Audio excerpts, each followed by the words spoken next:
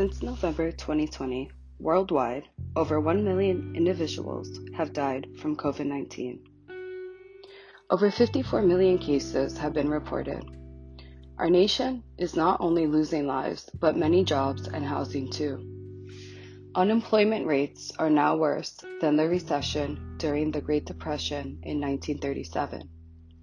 New York City has over 8 million residents. While people are losing jobs, income, and stability, Mayor Bill de Blasio warns of potential school closures if the COVID-19 positivity rate exceeds 3%. If and when the coronavirus infectious rate exceeds 5%, New York City will be shut down.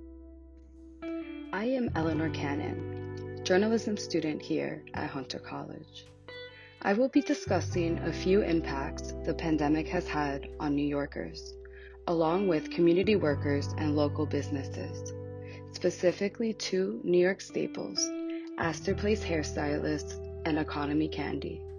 Both are located in the Lower East Side of Manhattan in New York City. Economy Candy is the oldest candy store in New York City, located on Rivington Street in the Lower East Side.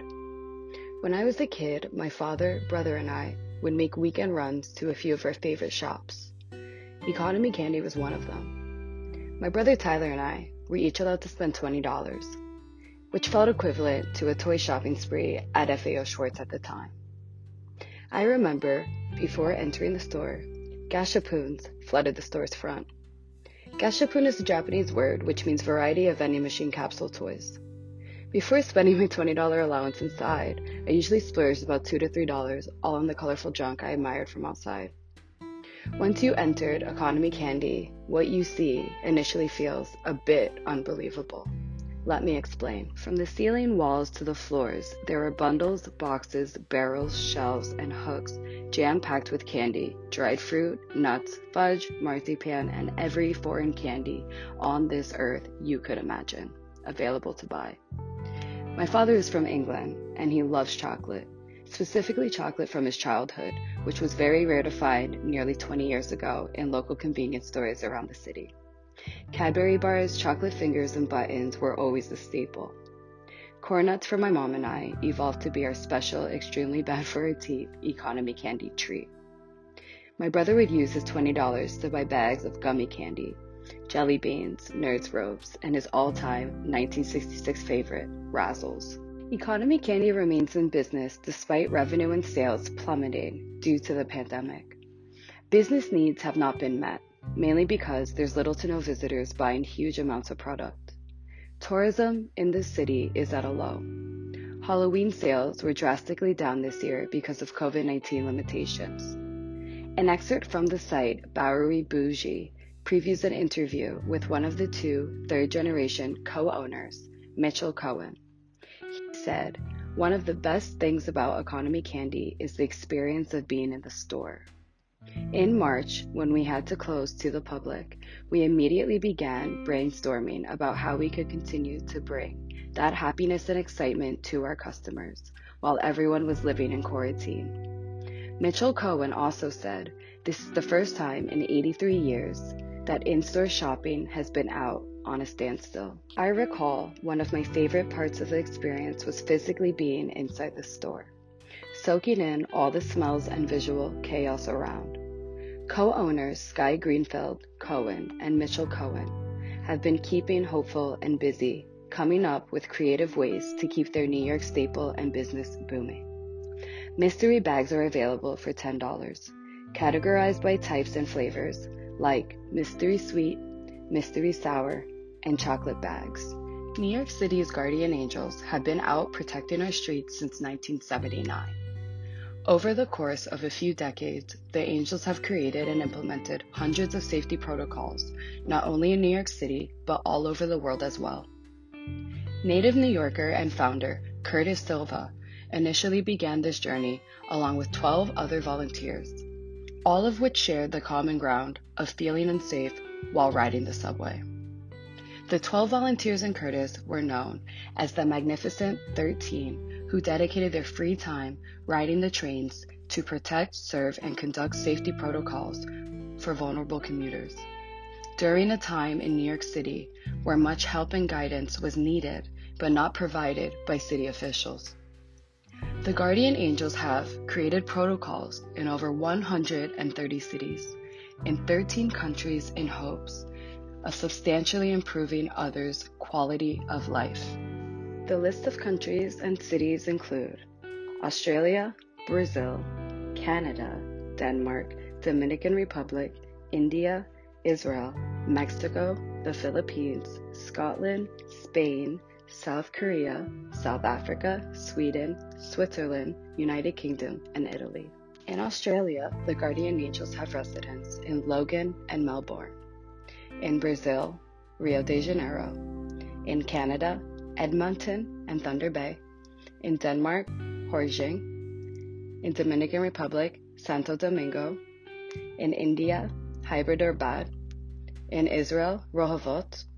In Mexico, Mexico City. In the Philippines, Penang. In Scotland, Dundee. In Spain, Barcelona. In South Korea, Seoul. In South Africa, Cape Town. In Sweden, Gothenburg. In Switzerland, Geneva. In United Kingdom, London. And in Italy, Milano, Bologna, Sassari, Cagliari, Oblia, Sadova, Brescia, and Viaggio. The beauty of this organization is purely the fact that everything the angels do for our communities is done for free. All angels are volunteers. They have been role models in our communities across the globe, leading by example and, most importantly, societal rightfulness. Right now, during the pandemic, they have made their mark once again. They have been out in our streets, protecting our trains and protecting our communities during a time when our authorities are not doing it for us. The Angels' mission statement reads, "Only by joining together and helping each other can people live in safety and peace," reflecting the multitude of community protocols and services volunteers administer, encouraging community pride and civic mindfulness, recognizing the need to improve societal downfalls and ills, prompting after patrol necessary. They believe problems throughout any community can be solved single-handedly and require the cooperation of all its members, which is why members understand just how crucial the saying, "all hands on deck," truly is. When I was in 7th grade, I had a best friend named Remy. He grew up in the Lower East Side of New York City, 2 blocks away from St. Mark's Astor Place. I remember Remy's mom, Yvette, who spoiled that boy rotten. Yvette would leave 2 crisp $20 bills on the dining room table for Remy to get a fresh cut for the start of each and every school week. Down the block from their rent-controlled apartment on 7th Street and Avenue A in the heart of Alphabet City, we would walk to Astor Place Hairstylist right on St. Mark's. I remember there was a flight of stairs you would walk down. Once the door opened upon entering, the first thing you saw was the shop's notoriously iconic sign, which read, "We speak Italian, Russian, Greek, Spanish, French, Polish, Uzbek, Farsi, Moroccan, Portuguese, Bengali, Romanian, and a little bit of English."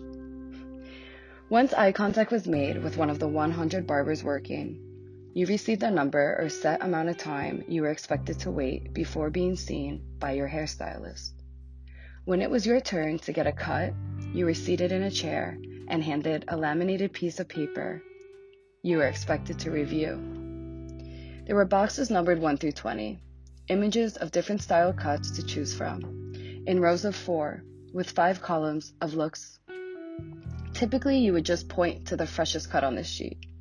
In return, you received the head nod and the cut of your dreams. 25 to 30 minutes of pure concentration and perfection later, I kid you not, you look just like the photo you chose your new look from. These barbers are legendary. They are craftsmen and women who have been running the show for the last 73 years. Just over 2 weeks ago, in the beginning weeks of November 2020, Astor Place Hairstylists got hit hard financially due to the pandemic. They were prepared and scheduled to close their doors for good by the end of the month. Last minute, an anonymous group of wealthy New Yorkers came through, saving the day and this business by the 11th hour.